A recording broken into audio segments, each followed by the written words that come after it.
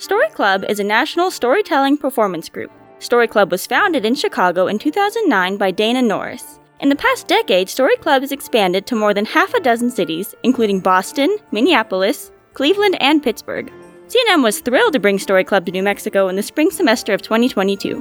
Students in the Department of Theater and Dance wrote, workshopped, and performed their own nonfiction stories for this 7-episode podcast series. Enjoy the show! McCall's Friends by Sydney Cawthon. When growing up in a small private school from kindergarten to 8th grade, you make good friends. Having the same day with them for 13 years tends to make bonds that will last for a while. Maybe you get into a little trouble occasionally, probably laughing at each other as one of them gets sent to the principal's office, or trying to make each other laugh from across the room, throwing erasers at each other, trying not to get caught by the teacher. Then going to sleepovers, trusting each other with our tiny little secrets. And as a preteen, you think those secrets will stay with you forever. But to be honest, I can't remember a single one. They are probably about who likes who, or I saw this and that. But I do remember our first outing as a group of preteen girls, going to McCall's pumpkin patch. It was something nice. So, in New Mexico, everyone knows about McCall's, especially during October. You can either go there for the pumpkin patch and pick out your own pumpkin, with also some barn games, a hayride, a castle-like jungle gym, picnic tables, and just little things that you can do with your friends and family. There's also the event during Halloween of the haunted house and the haunted corn maze. So, what we did that day was pick out our pumpkins to carve together. Getting to know each other, we got to see who we are without our teachers or students around us.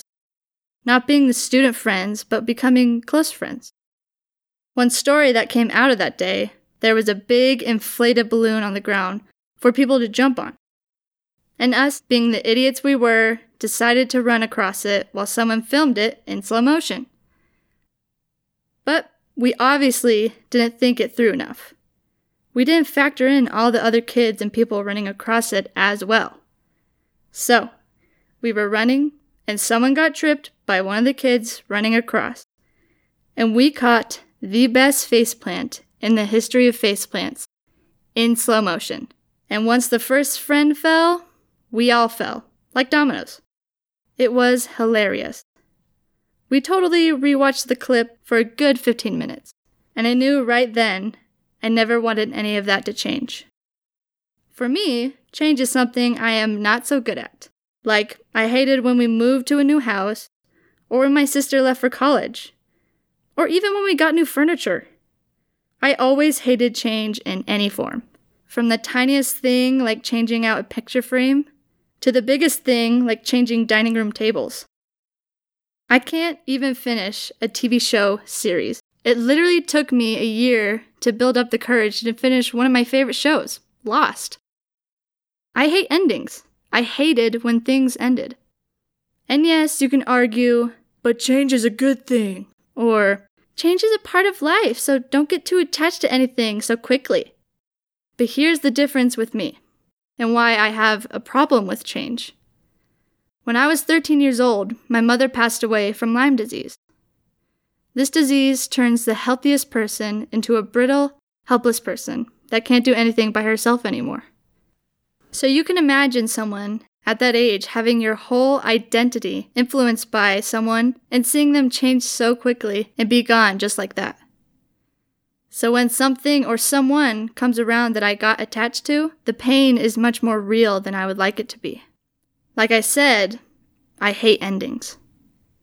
So you can imagine a person who doesn't like change going from private school that had maybe 20 kids in her class from kindergarten to 8th grade, going to a public school that felt like 1,000.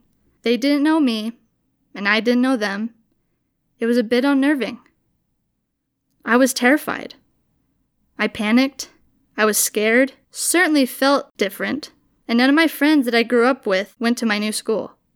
I was left all alone. I didn't have to wear a uniform anymore, but I didn't have a sense of style because of it. Still don't really. So being someone that had no friends, didn't know how to dress herself, literally only knew one person, who was my sister's friend, But she was a senior, probably didn't want to be hanging out with a freshman. I had no one. The start of freshman year, you could say I was pretty lonely.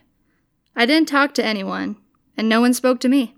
I just went to my classes, didn't do my homework because I was pretty much too lazy. Probably had something to do with being depressed and alone. I don't know. Didn't really want to get to know anyone. I just put my headphones in and didn't look up. The second part of freshman year starts. I'm still shuffling along, trying to get my grades up, and listening to whatever song comes next, when tap, tap, tap. Someone taps their finger on the desk in front of me. "Hey," she says. I don't respond at first, kind of just blankly staring at her because no one talks to me. So I was kind of shocked, but then feeling how long I've been staring at her, probably looking creepy, need to say something, so I say, "Hi. Do you have a partner?" "Oh, no, do we need one?" I question back.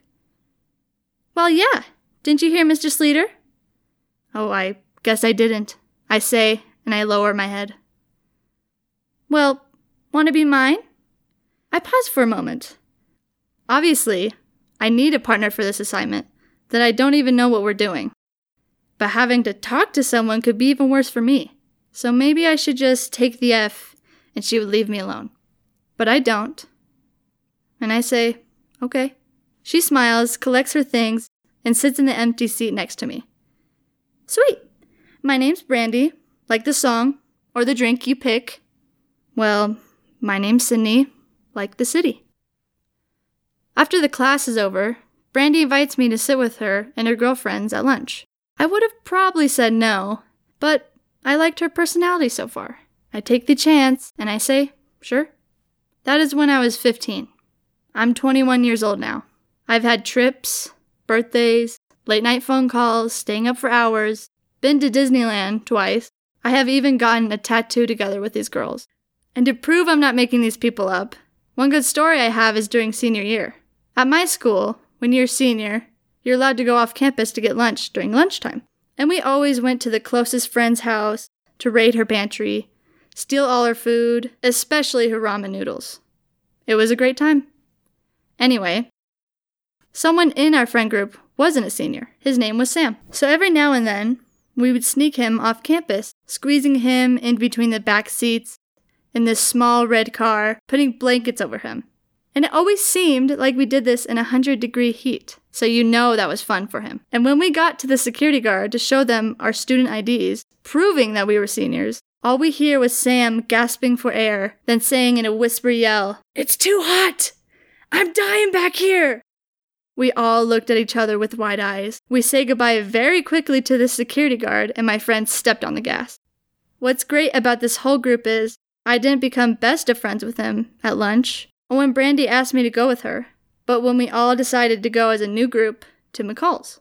No students looking at us, no teachers we had to be aware of, just learning about us as a group, the real us. With my private school friends, we went for the pumpkin carving. But this time, since we were older, we went for being scared out of our minds at the haunted corn maze. With all my new friends, we went into the haunted maze, and at one part, there's a school bus you must walk through. But in this school bus, there is strobe lights and a fog machine that is spewing way too much fog for any of us to see. So, half the group has already been through the bus, and me and my friend Coda were the last to go through. And let me say this again. This is the first time we are hanging out as a group. So we are still learning about each other. So, Coda, the genius she is, decides to tell me at the last second that she has epilepsy.